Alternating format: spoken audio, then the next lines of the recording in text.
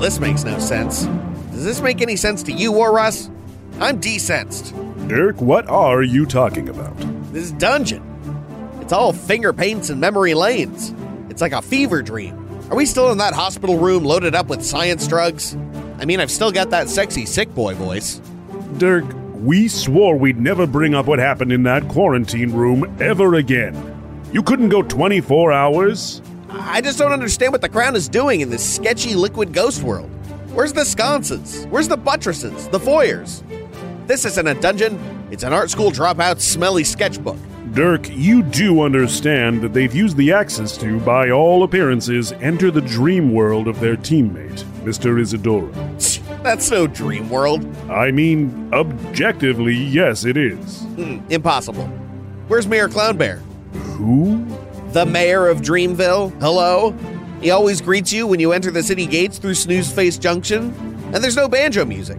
No, this is no dream. Just some weird nerd palace. Dirk, you realize people have vastly different dreams, right? Say what? Wait, are you telling me that you have the same dream every single night? Oh, yeah. Shuffle into town, hug the clown bear, dance all night to the banjo jams, eat ham kebabs. The same comforting pageant every night. You know, dreams. That's it. That's your only Why ruin dream. a good thing? What do you have against Mayor Clownbear? Did you vote for Dr. Panther? Classic Rusty. Always voting with his wallet. Dirk, nobody else has this dream. Most people either don't recall them or have vastly different visions play out while they sleep. Oh my gods. I can't believe it. My dreams rule ass, and everyone else is flipping channels like a bunch of imagination shufflers. Dirk wins again. Good lords. Dirk, put that smug smile away, you olive loaf. The rest of us are going to check back in on the fallow crown to see if they can confront what dreams may indeed come, as they attempt to save their friend from himself. Stay tuned.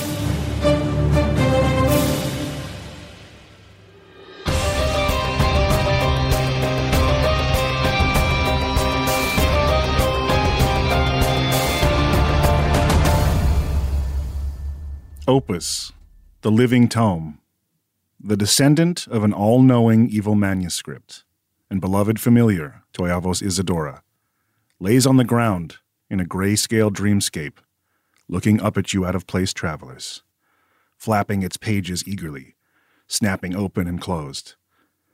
The harness that once held it in place on Iavos' belt is on the ground beside it, severed. It looks intentional. Oh, Hal, I have an idea. I might be able to get it to tell us where Iavos is. Can I see it? Oh, I'm not picking it up. Go right ahead. Usha is going to walk over and say, "Oh, hey, little guy." Scoop him up and lick him. It wiggles for a little bit when you first pick it up. It almost like snaps at your fingertips, but it doesn't hurt like teeth. And then it recognizes you. It doesn't appreciate the moisture, but it has a well-made leather cover. I'm going to turn it around and look at the spine and just lick the spine. A very uncomfortable sound comes out of it. What are you doing to that poor thing? So when we was in those mines and I licked things, I got to see stuff. It didn't work this time. The book wiggles out of your fingers and flops back onto the ground. Ooh. But when it lands with a blank page facing up. And as you look down at it in confusion, slowly, liquid ink starts to form, and the word lost is spelled out. Us too, friend. L-O-S-T.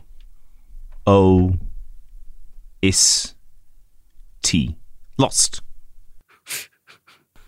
Too bad Iavos isn't here to go, very good. Somewhere Iavos just feels the spider sense tingling. Gaspar is going to pick up the harness and see if it is salvageable. Oh, very much so. It was a simple construction from the get-go, but it's just very clearly been cut away, not just taken off. After tying off where it was cut, Gaspar is going to reharness him? Leash him? What would the term be? Bind him? No. Just tuck him away. But as you go to reach for him after fixing the harness, the letters forming the word lost sort of form a wet ink dollop that starts to drift across the page as though it's moving around looking for something. And it slowly shapes itself into an arrow pointing in a diagonal direction. It's a compass. That's your forte. That's true. All right. Can I promise I won't lick you this time, friend? Or maybe I will. You do have to pay Opus for his services. What does he take? Information. Oh, take the book and be like, I think it needs to be written. oh, you might need to do that. Are we finding out you're not? Okay. It seems to vibrate eagerly. Gaspar's going to take out a small piece of parchment and with a very needle-like piece of charcoal write down the coordinates of one of his drop bags. His Back on Abel. yeah, or on the axis. Mm. Yeah, just one of the many stashes that he has around. It sort of sniffs it confusedly, as much as a book can. The bookmark tongue pulls out and then kind of slides it in and One location for another. He's a hungry little guy. the arrow spins once and then lands pointing in the same direction. Well, should we follow it? Seems like the natural thing to do. Unless anyone has a better idea. Well, Why are you all looking at me? sometimes, Ben, you have these wild plans, these ideas, insight on what the hell is going on. Normally, when I feel lost, you do a pretty good job of giving me a heading. Oh, that's just being a team. Well, that's fair. I'm just checking to see if you're still there. You seem to be blurry. She looks panicked, quickly taking stock of herself. You feel almost normal, more like you're inventorying a memory of what was once there, not actually feeling the firmness of your own bicep or the cool sheen of your armor, just thoughts that imitate them. I was just dissociating. I was staring in that direction at random. I'm sorry. Well, looks like we got the best direction we're going to get. I'm going to hold the book out all the way at arm's length and follow where the arrow's going. The arrow seems almost warped sometimes, and you realize that when you hold the book flat, it seems to point the most true. Ah, it's a weird compass. That's how you hold a compass. No. Holding him like this the whole time. Just navigates with a compass mounted on the wall. It always points the way to the ocean. Down. Very good. As you travel, guided by the blank ink arrows dancing across the page of Opus, you are guided with the one tool most needed to navigate dreams: purpose. Against the backdrop of the colorless hills and cliffs and fields of gray flowers, after a time, you see a scene that is out of place. You see a woman. She carries both the beauty of age and the light of youth on her shoulders. Her warm brown eyes pierce you even from this great distance.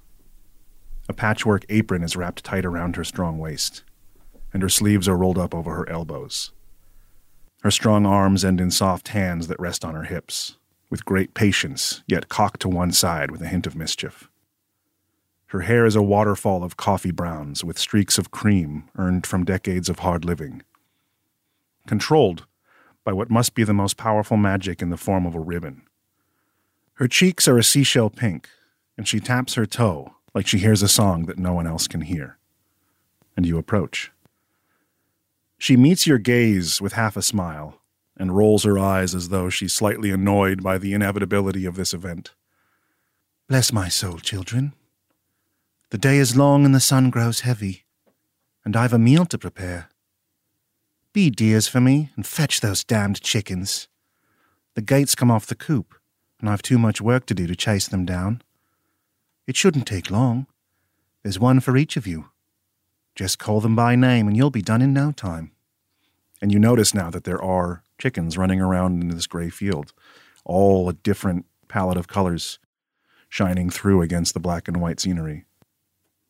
I would love you to tell me what the chicken's name is, and then tell me about this chicken. What's its chicken story?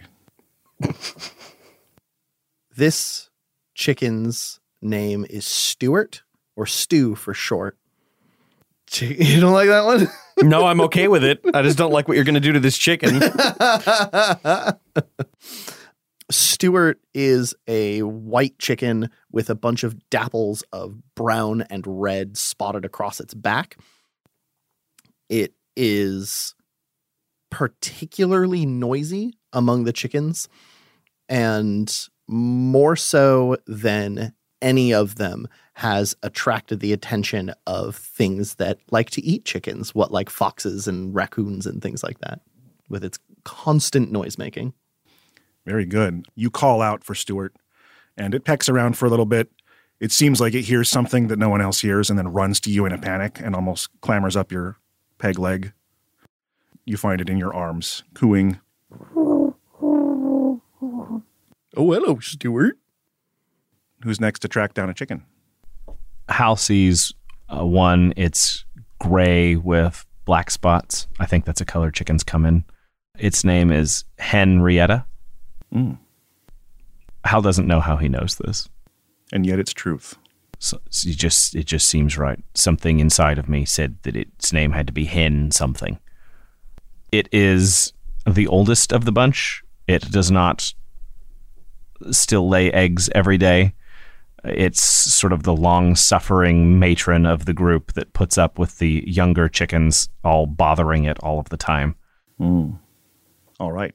You call out to Henrietta, and this wise old chicken does not waste time. It simply clucks a few loud clucks, and the other chickens get out of its way as it hops towards you and just perches in front of you, waiting to be picked up. It will not do the work for you. I pick up this chicken. It does that thing where its head doesn't move, but the rest of its body does. As you balance this, it's surprisingly heavy bird. Gaspar is going to call out to Sadie, who is a very healthy chicken, a classical, pristine red wattle, and would be perfectly white feathers if not for her undercarriage kind of dragging through the gravel. Gaspar is going to pick up some stones and dirt and toss it back onto the ground as if it were feed while calling out to Sadie. The old trickaroo, this big, chonky chicken comes wobbling over, almost shaking the earth in a tiny way as it comes, and looks down disappointedly at the stones and seems to peer up at you with a bit of malice in its eyes. But it's too late. I've grabbed the chicken. You've already got it. Up and up. It's like holding it like a football as it squirms. Old Scratch has lived a hard life. Her salt and pepper feathers, old, thin. She wasn't raised on this farm. She was found wild, brought in. She lived out there for who knows how long, missing an eye, her wings clipped, 2 toes missing as well. But she cautiously comes over when she's called, expecting something. Old Scratch almost seems to be squaring up, kicking her feet back as though preparing a charge before locking eyes with Pentecost, and then simply moving up to you curiously. In protest to this, the fat chicken Sadie pops out an egg, which is caught by the maternal figure before you. And she holds it to her chest warmly and smiles at all of you. I'm so proud of you all. You've done fine work, and fast. Those old birds will think twice before running amok again. Now go wash up. Supper will be ready soon. And in a moment, she's gone, and the smell of a meal lingers distant in the air. The book snaps open and shut happily at this progress.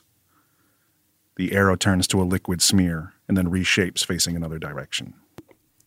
For a moment, I thought we were going to turn into deer. Or chickens. Or eggs. I'd hatch. Are the chickens still here? Everything about this scene is gone.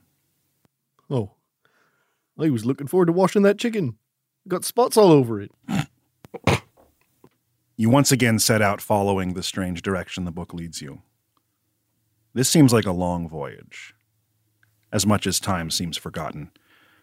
You feel weariness. Your knees are sore. The road has been difficult. And then in the distance, you see a city.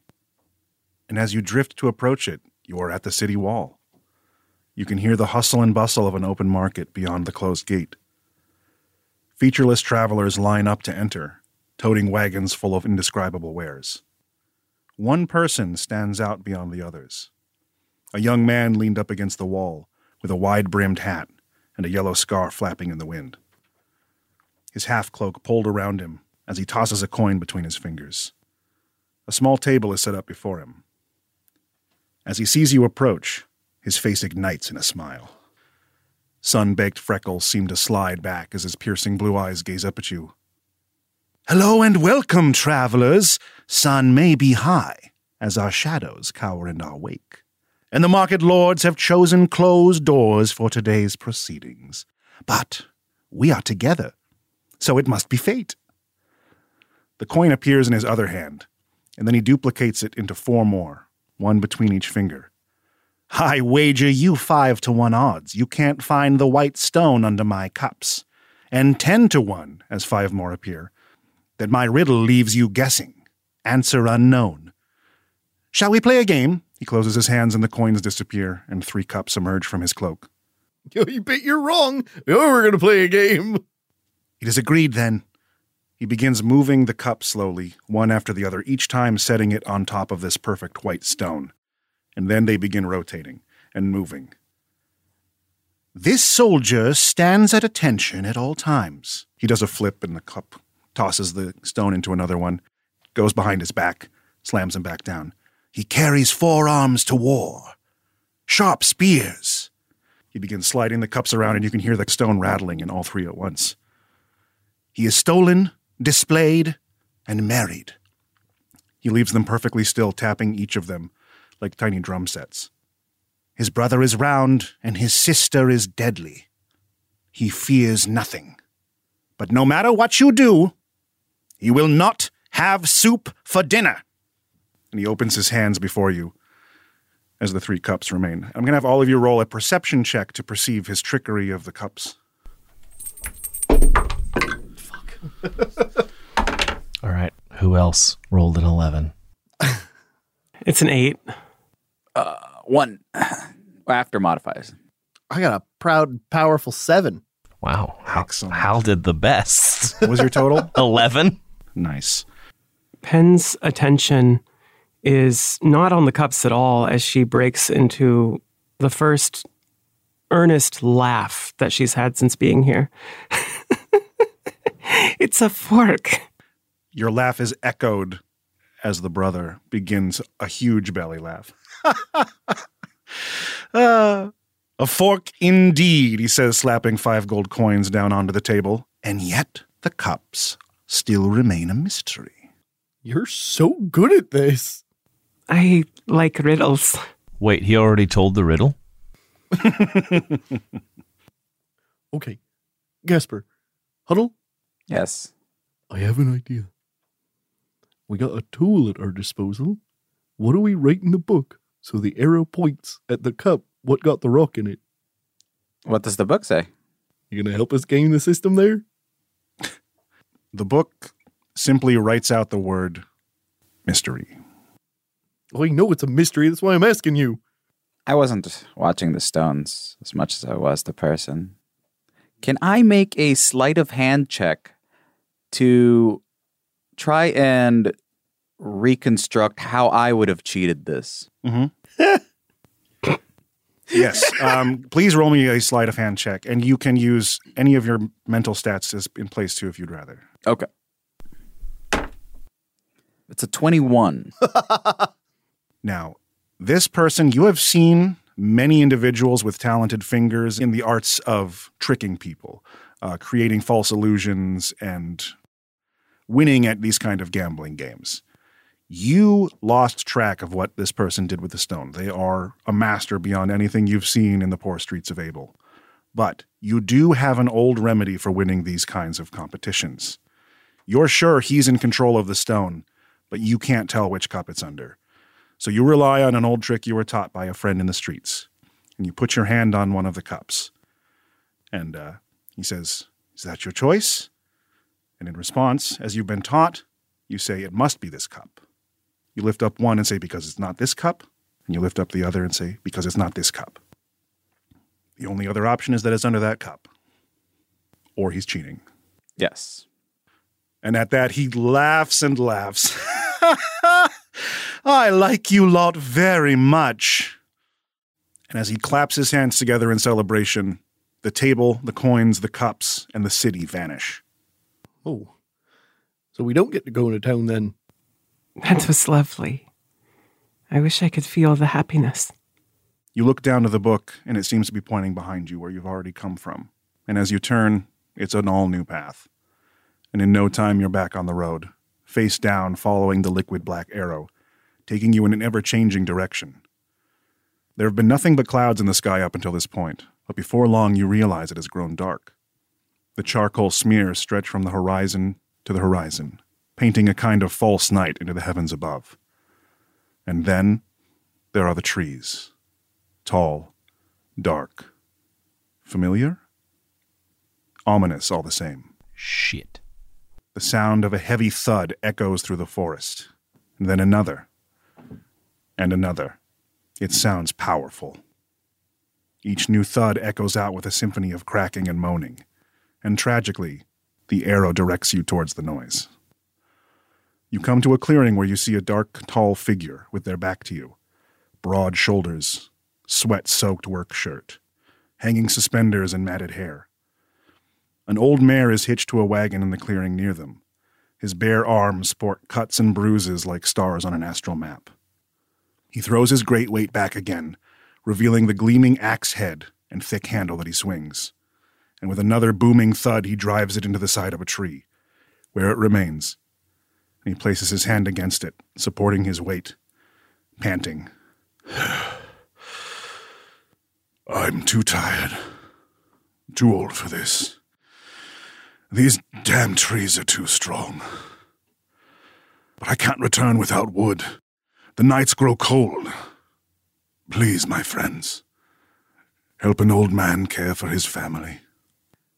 Knowing that books burn really easily, I'm going to hide Opus a little bit. I've hefted an axe before. I could help there. Pass it off. Let's see what I can do. He gestures to the handle sticking out of the tree. It's embedded deep. Go ahead and give me an athletics check. Come here, little axe. Herg. 17. The most effort is used in pulling it out of the bark. And swinging it as well as you know to swing an axe, you strike into it, and this tree feels like no tree you've ever struck before. It might as well be wearing thick steel armor. But you do not stop. You are strong of back and hard of work. And you swing with a thud, and then another. And you make it almost halfway through before you're exhausted. And the work is left unfinished, but progress has been made. Ooh. Al, you want to take a go at this? Yeah, I could give it a wick. Take a couple steps back. I will, I'll go from the other direction and try and meet in the middle. Okay. Wait, let me see that axe. Is it sharp? It was probably sharp when the work began. It is shown its hard work. The blade is probably rolled in a couple spots. May I hone the axe? Of course, you can make short work of it with a well-made whetstone and simply carve off some of the chips, narrow it down a bit, and get it to a nice clean point again. Maintaining your tools is important. You get a large, almost imposing hand pressed on your shoulder in a nod of approval. Usha as well. He hands you a rag from his pocket to mop your brow. I hand him back a very wet rag. All right, well, I've always been pretty good at brute force too, so let's give that a whirl. I roll a natural 1, Law. Ooh. Okay. Now, there's only so many ways you can fail at chopping down a tree. That's true. Most of the work has been done. The axe is sharp, but you do manage to break it. The blade is strong, but the handle is old, recovered wood. The strength of your blow, though, is enough to start a crack. And the tree begins to tilt. And then you all realize the poor choice of impact spot has made it so that the only logical path where this tree can fall is onto the wagon and old mare. You must act quickly. Wusha is going to do the best he can to throw Ebb, his magic spear, into it, and try to manifest his chain and pull it enough so it'll miss, if not graze, the wagon slightly. Okay, let's see one more athletics check. Come on. Does anyone else want to grab the chain? I was gonna say Hal can rage and try and push the same direction that Wusha's, or I guess opposite, so that he's pushing in the direction that Wusha's pulling. You're acting quick. You can grab out at the chain, but you have no time to flank the tree. Okay, all right. I'll grab the chain then. I have acrobatics and mounted combatant. I would like to sprint towards the mare and see if I can get it moving. Absolutely. So that the graze turns into a full miss. All right, let's see an athletics with advantage from Wusha and an animal handling from Gaspar. Sick. Oh, the best thing. That is a 16 for animal handling. And an 18 for athletics. All right. There are some logs sticking out of the back of the wagon. The horse races forward as the trajectory of the falling trees shifted just slightly through the strong yanks of both Hal and Wusha. And some of the logs are knocked out of the back, missing the body of the wagon by mere centimeters. But the tree falls, defeated, and ready to be chopped into firewood. You have my thanks. Now, I know you're busy. Take care of yourselves out on the road. And with that, the trees vanish, melting away like oil into the earth. The night sky cracks open, but there are no clouds. Those windows are too far behind you now. You're too deep. The arrow on the page dances wildly and confused. You look in all directions, seeking clues as to where you should next go. And your eyes lock onto another strange scene on the horizon. A bookshelf, tipped over in a field. There's a young girl next to it, struggling to put it upright.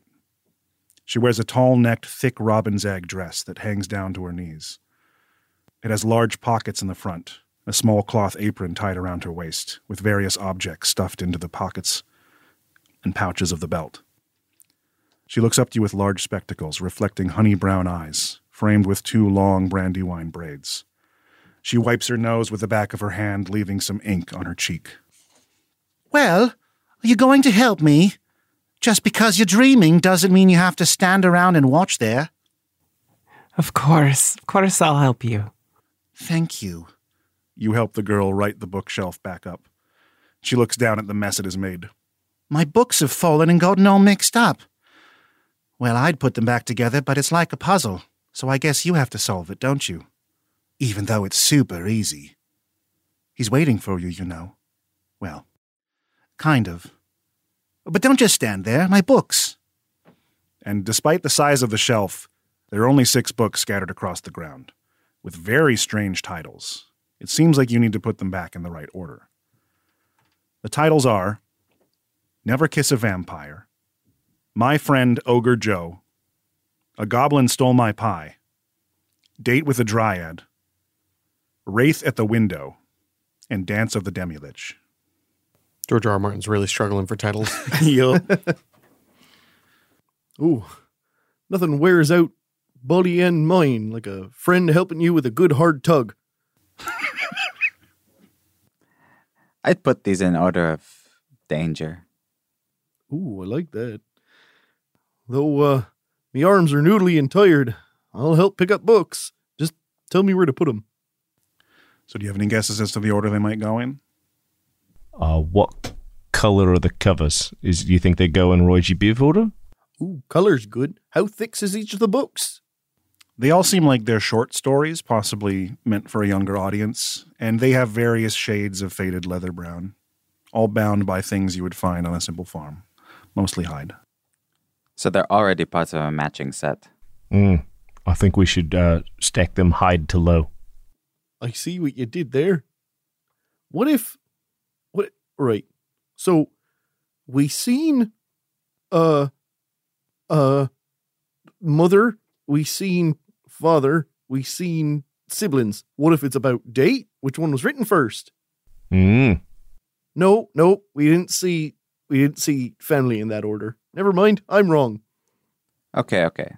So this is a set, and it's meant for children. What you would need to learn would be the fundamentals of how to defeat something that you would maybe be able to handle. So, we go from least dangerous to most. We put the goblin first, then the dryad, then the ogre, then the wraith, vampire, and demilich. Gaspar showing you his ideas in motion, placing the books on the shelf as he describes his thought process.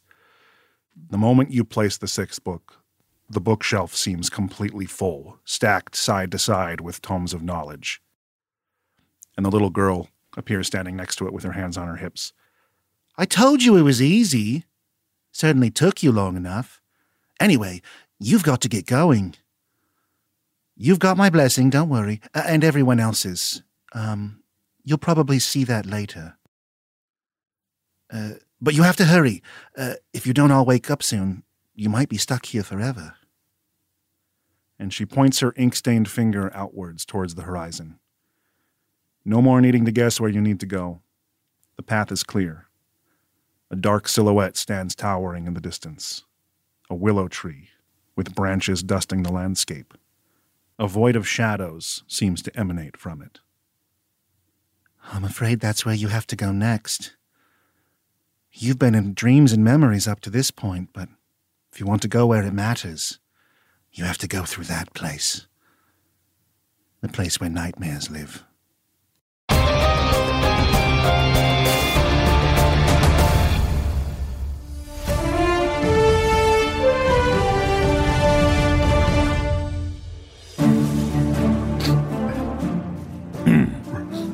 Welcome back to EXPN, home of the LUQ and realm of the Dirkmeister.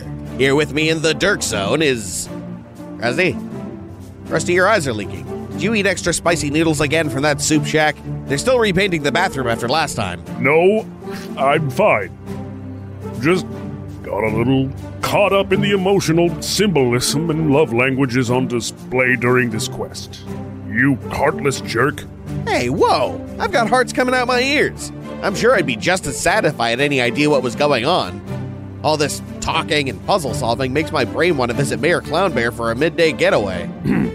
Well, not all challenges need to be solved with spell and sword. Right, the lame ones. Oh no, I lost my food birds. All my books are dirty. I have a gambling problem. Lame. I'm more interested in this gum on my shoe. How did it get there? Where's it been? What flavor was it? Yes, Dirk, nobody is surprised that your empathy pond is a little shallow. Can we just get back to it? Hang on. I think I've made a breakthrough. Excuse me? The gum? I broke it off my shoe. Oh yeah. That's cinnamon. Maybe walnut. That's repulsive. You think? Only one way to know for sure. Sure smells like it has some flavor in the bag. I'd like to cut to a commercial before Dirk's gum experiment makes me lose my lunch. Fear not, Rusty. Wasn't gum after all. Just some harmless orc boogers.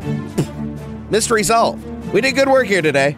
No, we didn't.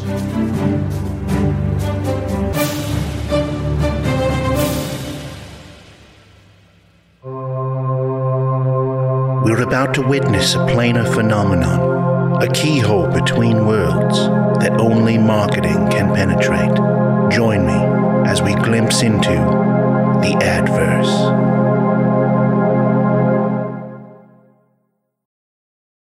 Greetings, adventurers. Today we're excited to introduce you to a new story, Dark Dice, a horror podcast that blurs the line between actual play and audio drama, where the story is determined by the roll of the dice. 6 adventurers embark on a journey into the ruinous domain of the Nameless God. They will never be the same again. One of the players is not what they seem after a doppelganger, a creature that can assume the form and voice of whatever it kills, infiltrates the team. As the players are picked off and replaced one at a time, can they figure out who the monster is before it's too late? Can you? Here's a quick example of what our show sounds like. The shambler with the jar of liquid inside of him. Soren Arkwright let loose an arrow that cracked the glass, passing through the spine of the creature. The shambler still managed to maintain its forward momentum, but stumbled as it eagerly tried to bite and swipe at Soren, landing near his feet. As Jeff Goldblum has now joined our cast, Dark Dice is available however you listen to podcasts. Hey there, Bonric Xbreaker here, and welcome back to Getter Dungeon, the show where I show you how to take good care of your beloved crypt, temple, tomb, or etc. Now, we got a lot of dungeon owners here in Mackinac, and the market values have been going up a lot in the last few decades. Today, we're going to give you a few tips on how to make your dungeon stand out above the rest, by avoiding what we call dungeon cliches. First of all, let's talk about names. Sure, the Halls of Torment or the Eternal Crypt of Madness sounds pretty cool, and it'll probably sell a book or two, but if you name your dungeon something like that, the only visitors you're gonna get are big salty adventurers looking to stick their nose where it don't belong. And if you want to get the local merchants and town folks to come check out your sweet setup, and maybe fall prey to the dangers we built together, and give it a nice welcoming name, like the Gallery of Elegance, or the Home of Empathy. And those are nice inviting names that'll really pull you in and help you wind up as food for our hungry monsters. Another cliche to avoid is the spiked pit trap. Now hear me out, I love me a good 20-foot fall on the razor-sharp spears, and floor traps definitely help you stay organized when collecting corpses, but the spears themselves won't impress anyone. Spike traps are like a drac a dozen. Now if you want them to fall into something they'll remember for the rest of their lives, fill that 20-foot hole with wolf diarrhea. And they'll figure out what it is, and the psychological damage will be much more satisfying than any falling damage, and they'll be talking about it for years. If you don't know where to find wolf diarrhea, I do know a guy. And last but not least, let's talk about what some people call the dungeon boss. And this is usually the manager that you've hired to maintain the quality and efficiency of your dungeon while you're seeking new riches or enacting dark rituals. And they always get tucked away in the back room, and they're always some big scary thing, like a minotaur or a demon or a golem or something like that. And I say, instead of putting a few bugbears in this room and a few skeletons in that room, put a big scary monster in every room. But only have one of them be in charge, and don't tell them who it is. It'll keep them competitive and really throw off the adventuring party. If they see the same room 2 or 3 times in a row, they'll think they're losing their teacups. Oh, and instead of hoarding gold, maybe just go to a bank, instead of hiding it in chests and behind secret magical tapestries. And no loot, no problem. And join me next week for another episode of Getter Dungeon, brought to you by the Nexus Enterprise. Hey, all you cuties! My neck, my back, my mid-roll, and this track.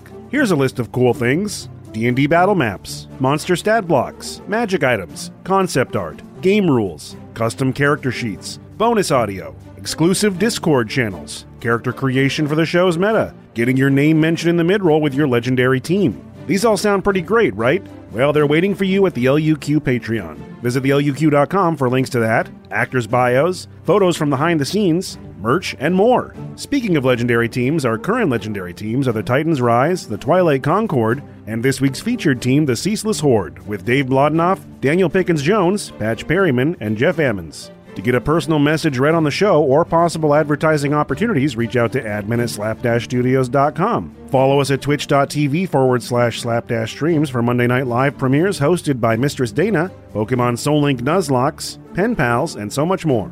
If you've been waiting to mail us something until we got a new P.O. Box, rest assured that we are working on it. In the meantime, you're welcome to send things to Slapdash Studios at 2511 Southeast Pine Street, Portland, Oregon, 97214. If you're on the Discord, let us know to keep our eyes out. Some of the things we've gotten in the past really blew our minds. We love to share those things on social media.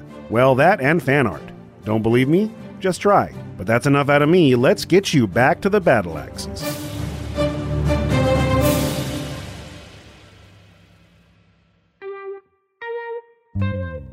We've just reinvented the kiss with our new long-lasting moisturizing lipstick that guarantees all-day vibrant colors.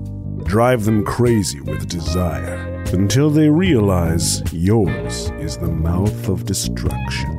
Our advanced lip-boosting product is loaded with necrotic energy, ready to feast on whoever is foolish enough to get within range of your smooches.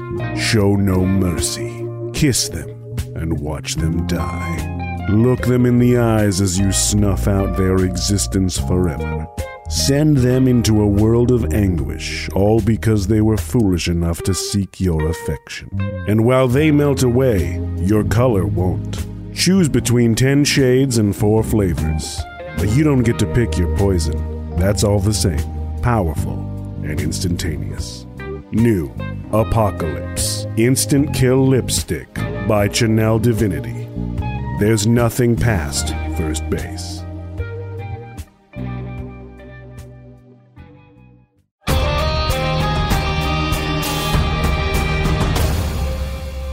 The thought of entering the darkness is spoken, and simple as movements of a dream, it becomes real. You are battered and entangled in the dark willow branches. The emptiness surrounds you and becomes you. You are ripped from the place of dreams and memories and flung violently into the void, the place where nightmares live. You are going to find yourselves experiencing the greatest fears Iavos has faced since his awakening, in a new world, in a new time. We're going to enter a saving throw challenge. Ooh. Nasty. Each fear will be presented to you. Describe to me what save you would like to make to overcome this fear, and be vivid with your telling in finding the strength to overcome it. These are not wins versus losses. You either pass or fail, but each failure will change the world of dreams you have yet to visit. Gaspar, everything has been silent and cold for a long time, until it is broken by pain. The agony of atrophy. Opening your eyes is one of the hardest things you've ever achieved. Rising to your feet, Herculean in greatness. The first thing that you witness is a mirror, a reflection of yourself. But your body is wasted away. There's barely anything left of it. All of your youth lost. The vibrance of your young adult life cast aside. How do you face this terror? Gaspar turns back to one of the first times he realized that the world that he lived in was constructed. At the end of the day, the prison that he had lived in for so long did not have bars.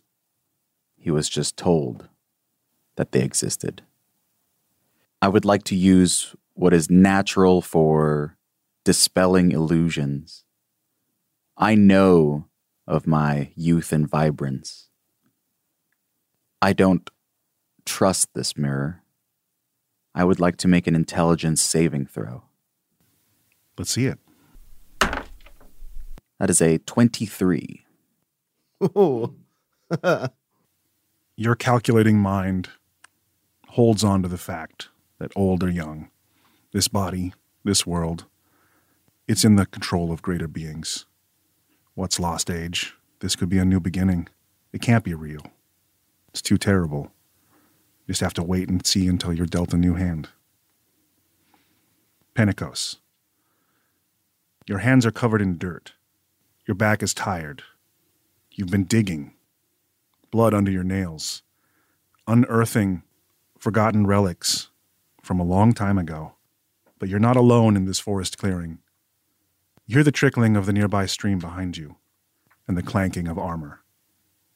And you turn and face a twisted, horrific knight, donned in black plate, his limbs like liquid, moving with too many joints, a cruel blade humming with white energy. The man you killed with laughter. How do you face this fear? Pentecost instinctively reaches where she's used to reaching, to her concept, to her force of self.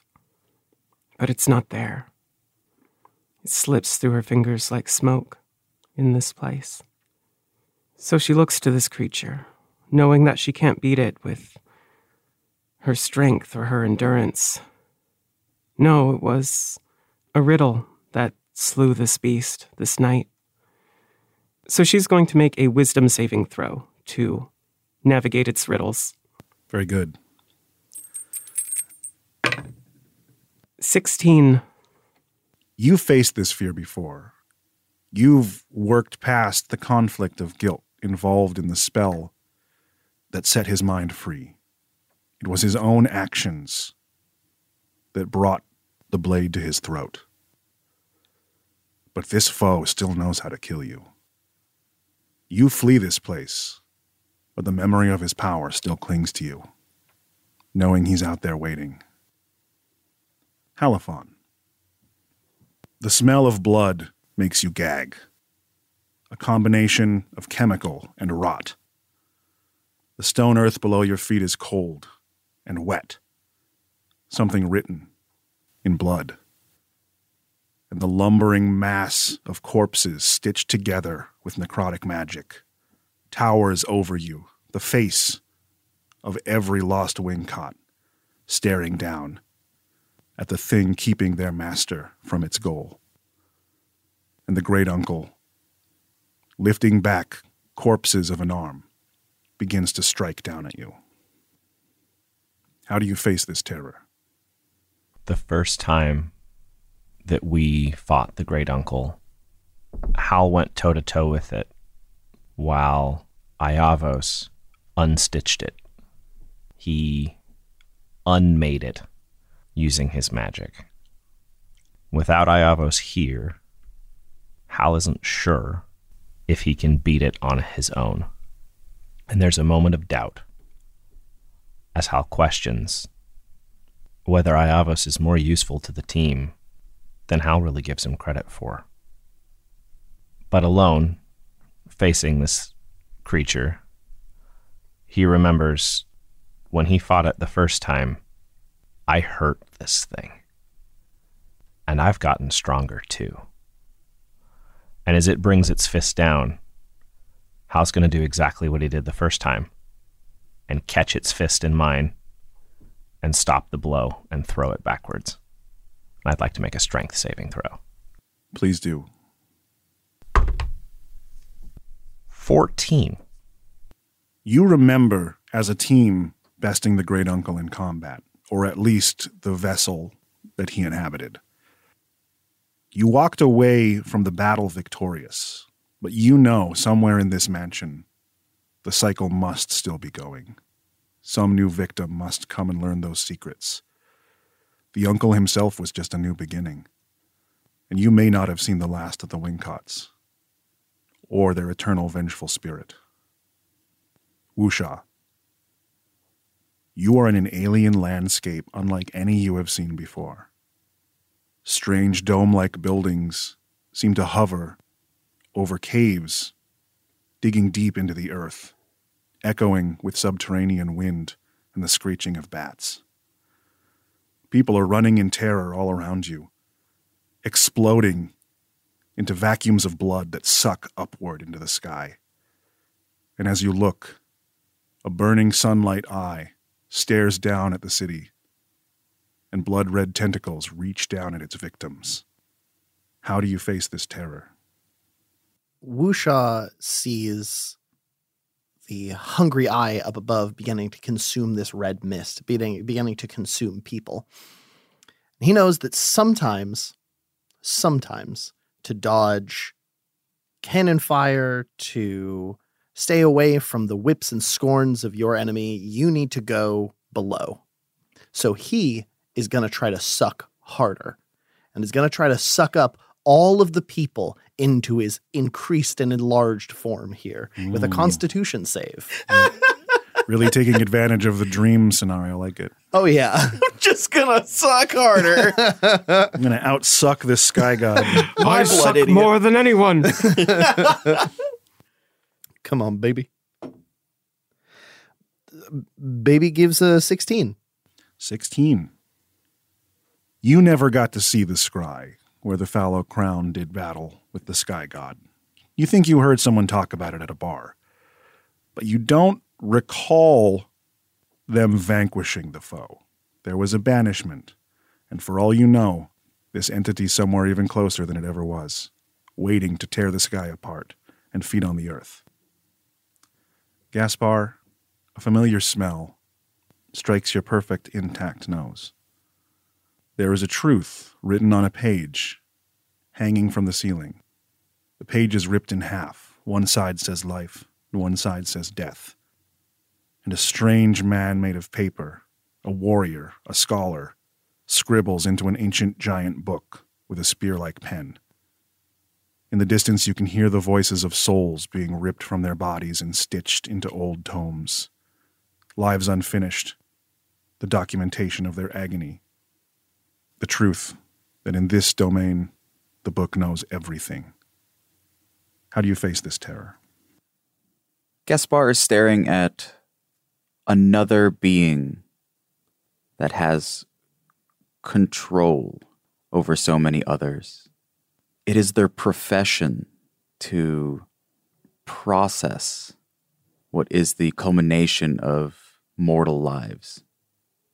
Very much like the being that had decided and enacted an unknowable justice upon Gaspar, it strikes fear into his heart.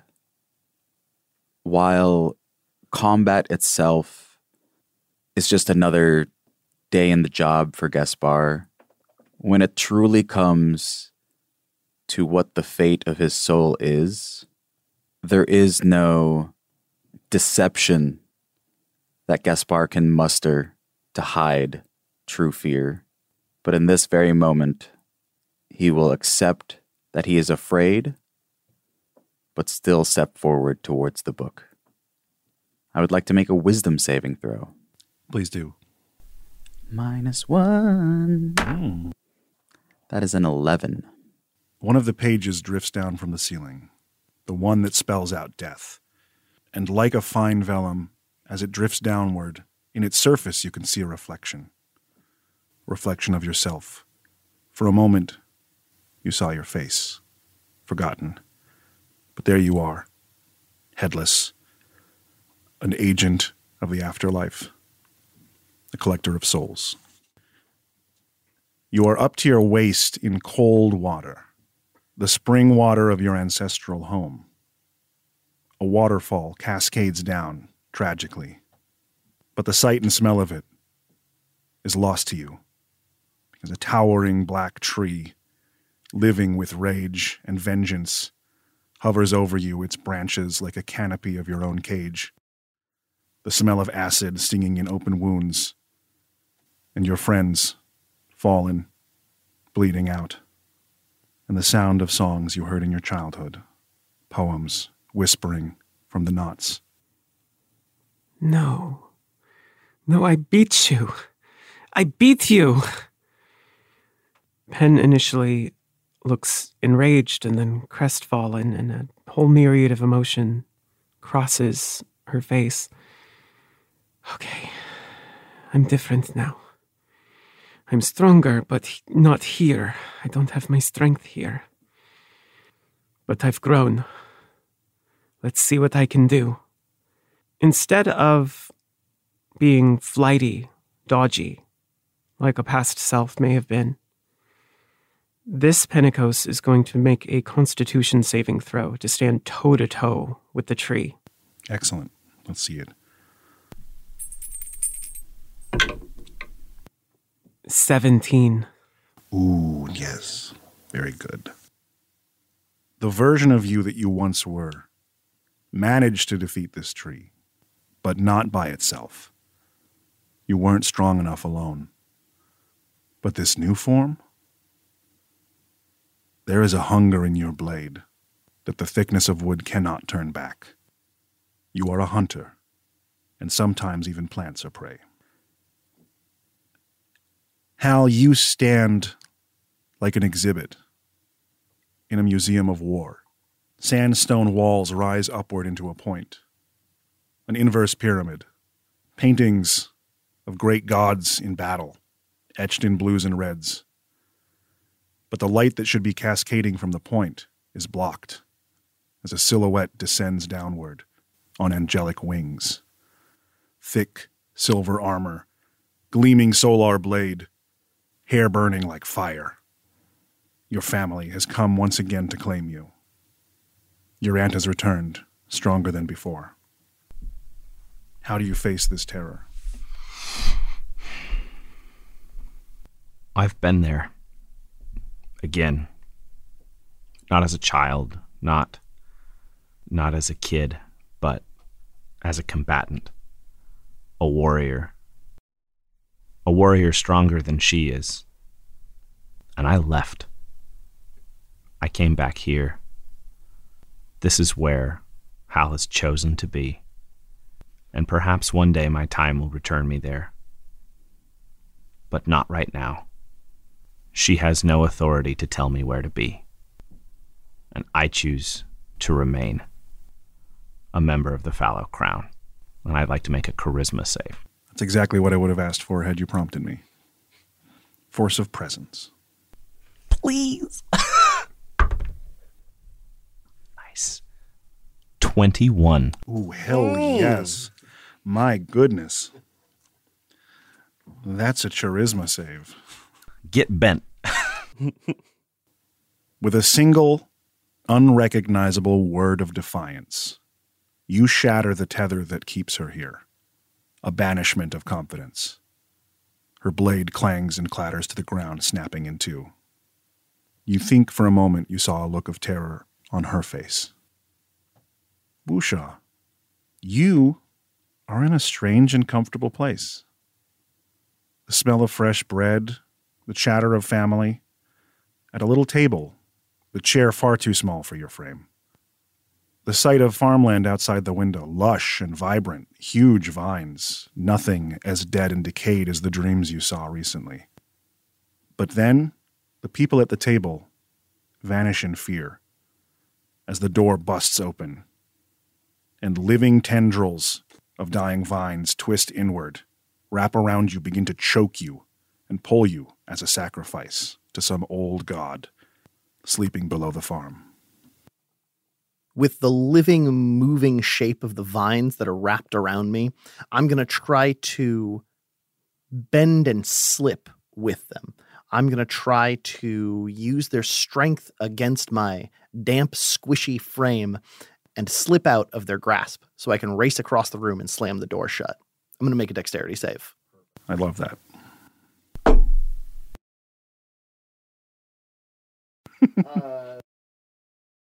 Okay. You try to break free. Your natural lubrication, rarely a weapon in your own favor. And parts of you do manage to slip out from behind the tight, grasping vines, but not connected. You are sliced to pieces.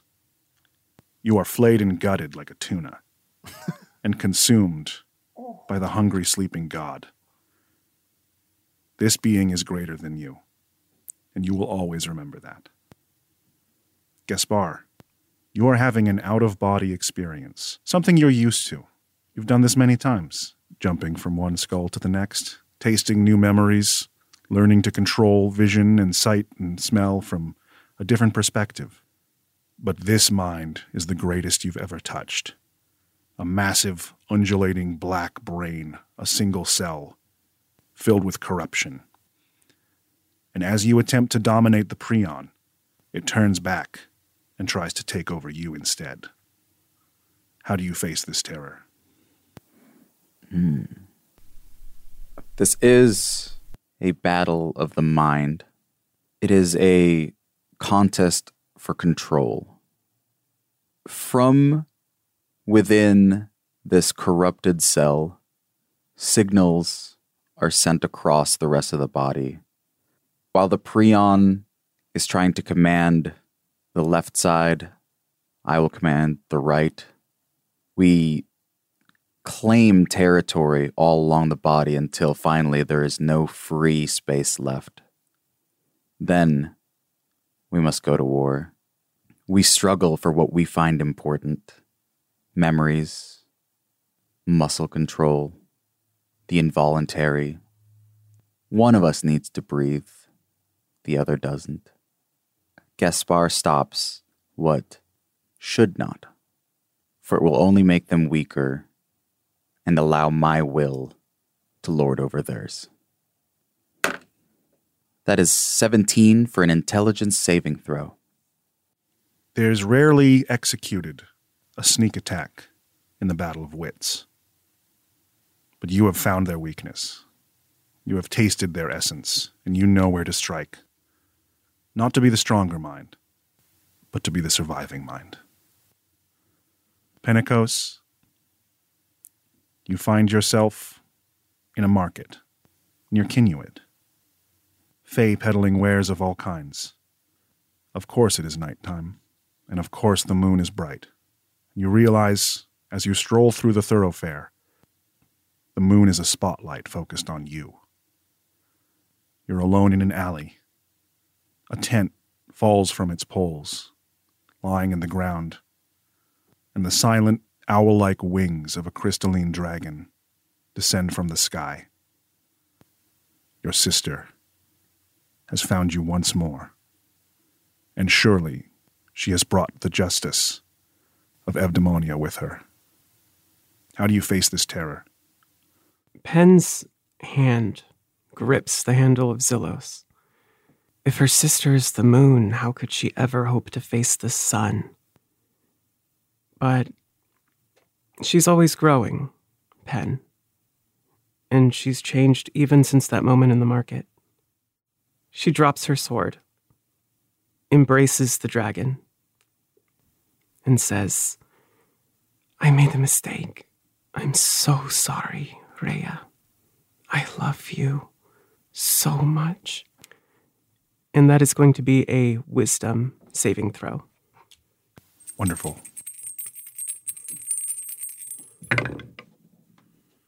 14. The dragon reshapes into the frame of a deer-like fawn. Familiar to you, especially her scent, as your necks are side by side in a warm hug. But you hear a lingering whisper in a voice not unlike your own, but perhaps a different version of it. Some things cannot be forgiven, as the teeth close around you. As the dragon's teeth crush Pentecost, she hugs tighter, and a tear runs down her face. Halifon, you are underground. That is the first thing you are aware of. You've been here for some time, and you've forgotten what the sunlight looks like.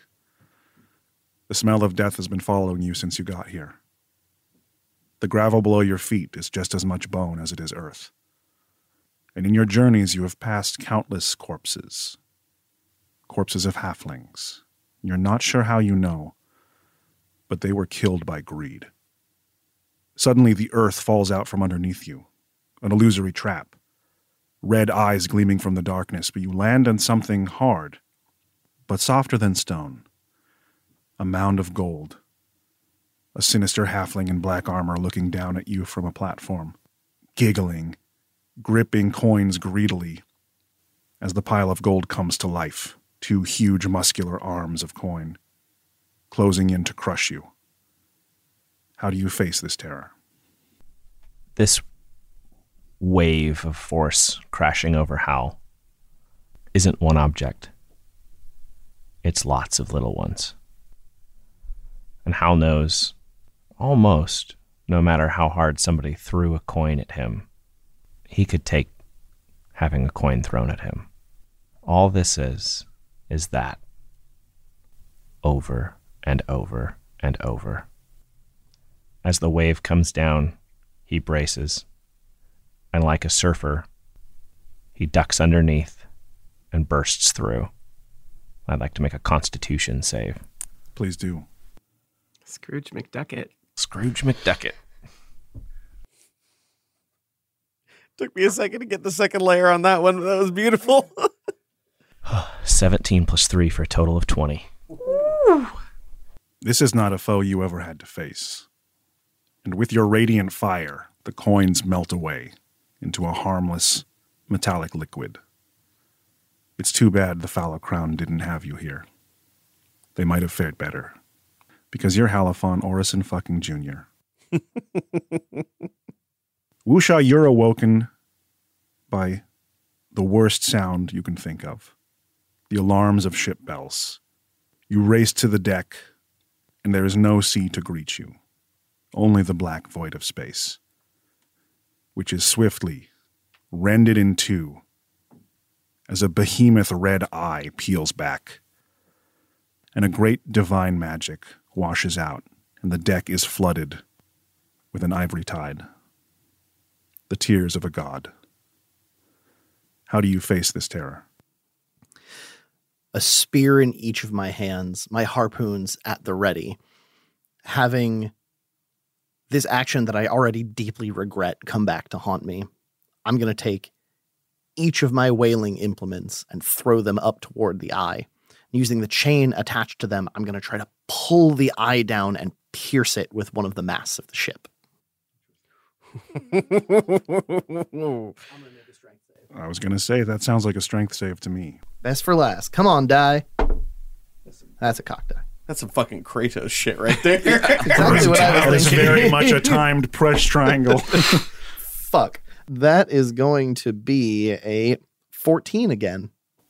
You're certain if you were back on the water, the ship under your feet would be all the balance and confidence you need.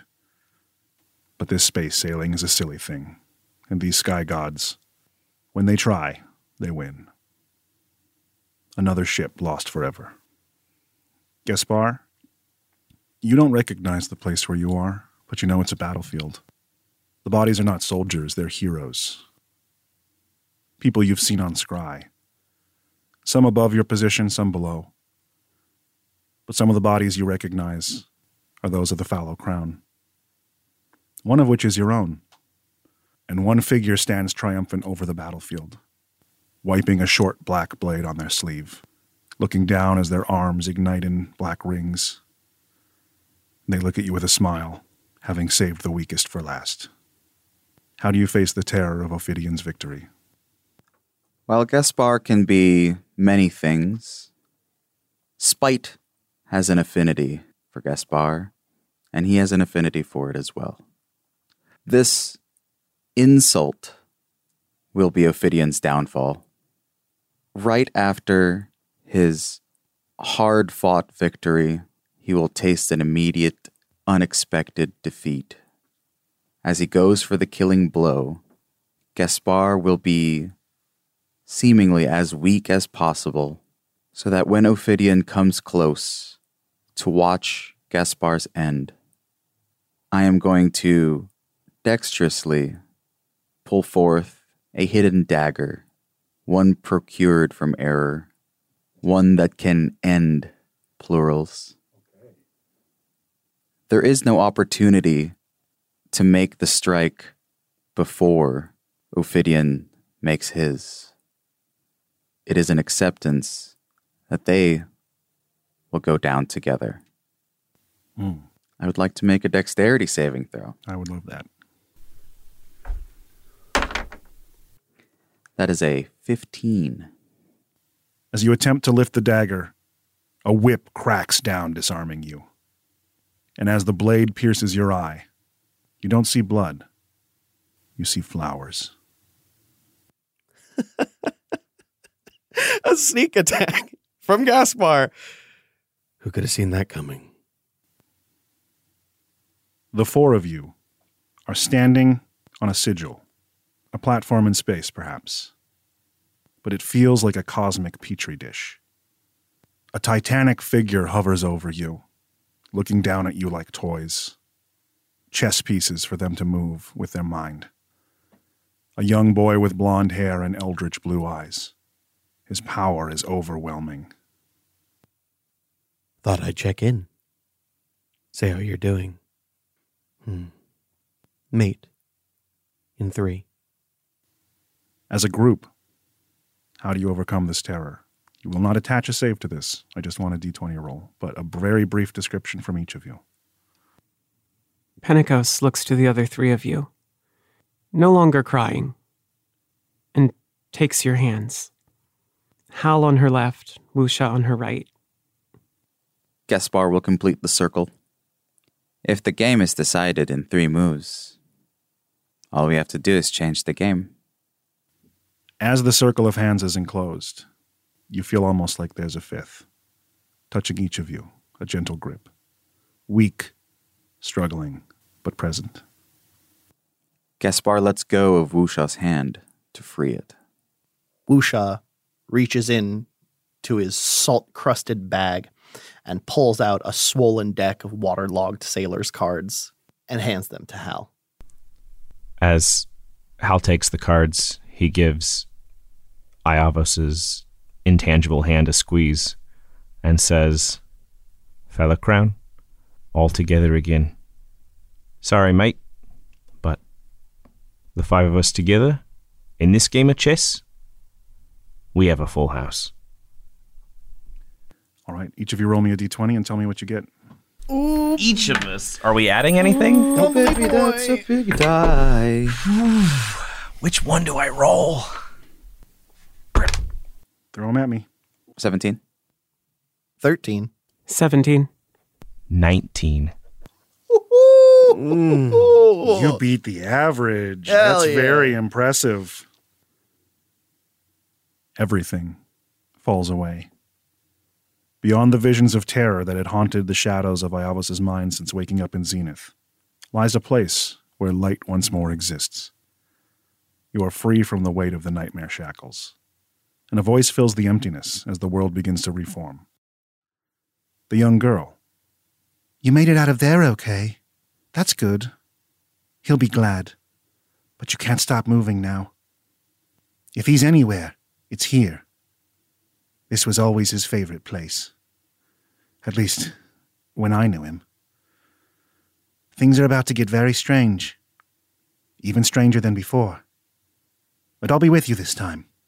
Well, sort of, anyway. It's time to get moving. And a wall rises up in front of you.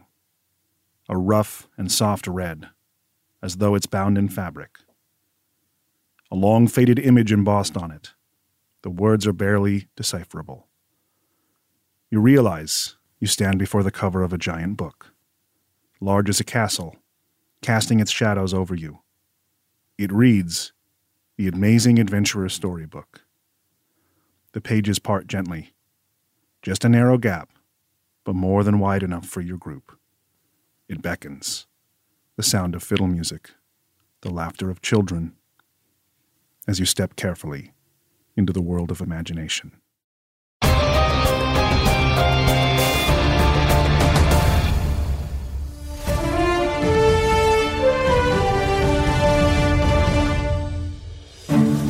So, those weirdos were like his family?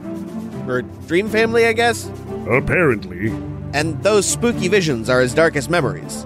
The recent ones, anyway. And that whole black and white smudgy world is like the shapes his mind makes? Like thoughts and stuff? Yes, basically, Dirk. And everyone's dreams look different. Well, based on the reports, yes. Why the sudden interest? I mean, this whole thing really spills my guts.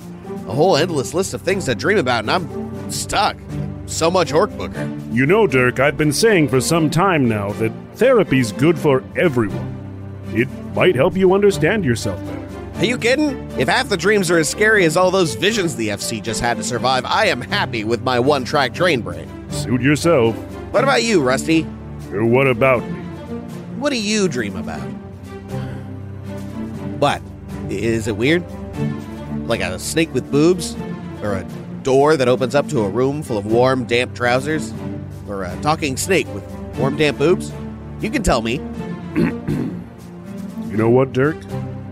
If you really want to know, when I dream, it's also usually the same thing. Over and over. An empty throne. Sharpened iron blades. The song of the Evercore rattling the pillars. The taste of blood. Wow. That sounds dumb. But you've really made me feel better about my happy-go-lucky dream town. I always knew we had a lot in common, my fine rustabout. Right. 2 peas in a pod. 2 sides of a coin. 2 babes. Lost in the dark. Looking for home. Okay, my turn. 2 slaps on the same ass. No. 2 fingers in the same nose. No. 2 scoops and a cone. 2 eyes on the prize. 2 in the pink. 2 feet on the same ruler. 2 lips, same teeth.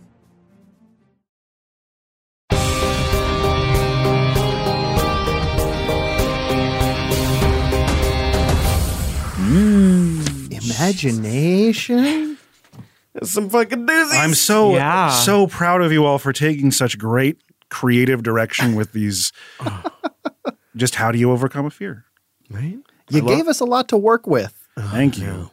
I am also very happy with how they timed out. So did The alignment. So did Zach. Zach gave us a lot to work with too for a season of moments. Oh yeah. Oh yeah. I got to take a moment here. So my favorite moment of this game is the fact that y'all rolled your initiatives and it laid out so perfectly. Because Law gave me the sheet ahead of time to know what you guys were going to be facing, and it was fucking perfect. Like literally everything I would have asked each of you to face, you faced, and I just like. I knew if I tried to force it, it wouldn't work. But if I just let it happen, I knew it would work out. That was not scripted. Yeah. Law had an order that those were going to go in, which I believe was It's chronological order in the show order. And it's funny. When it got to the Kinuant part, I thought like, oh, the next encounter is going to be the Goldum. I thought I was going to get that one, so I was planning for it. And then as soon as you were describing the carnival, I'm like, wait. Fuck. The only one kind of out of sequence was Ophidian, just because he's such a come and go villain. Right. I figured he'd be second to last. I like that it was Ophidian anywhere. followed by Falric. That's good. Yeah. My favorite moment was definitely when Gaspard decided to go like full Western movie and try to get the horse and wagon out of the way from the falling tree. I liked that choice. I thought it was real good. I like riddles. Dude, your little book puzzle was very perfect. It was exactly the level of difficulty that you would need in a tabletop game. Like, exactly right. It was. I was on the completely wrong track. Oh, that one. Yeah. Oh, yeah, totally. Especially for like a bunch of professional DMs. I figured like someone's going to get this. Yeah. Right. I wrote down the initials for the titles, and I was trying to make words out of them. And just for everyone's memory reference, I think you were all pretty close ones by the end of it, but goblins are 1/2, dryads are 1, ogres are 2, wraiths are 5, vampires are 13, and demi-liches are 18. Outside of their lair. I thought it was going to be alphabetical. I was just wondering. it out. Yeah, I thought it might be alphabetical as well. I was going to suggest that Wushan number them, and then we'd have a Dewey Decimal System. I thought you meant the Brothers' Riddle. Oh, no, the Brothers' Riddle That's also like a really pretty good. easy riddle, but I mean, also if you think about it too much, it might get complicated and confusing. Yeah. I was super lost by that. Dana, you just fucking snatched that up so quick. Thank you guys for listening. So far, there's no real maps out in play, but we're going to be seeing some of that, I think, in a bit. I want to thank Sam Hediger, the editor, for editing this episode. But other than that, I think I want to move on till next time. So we wish you luck.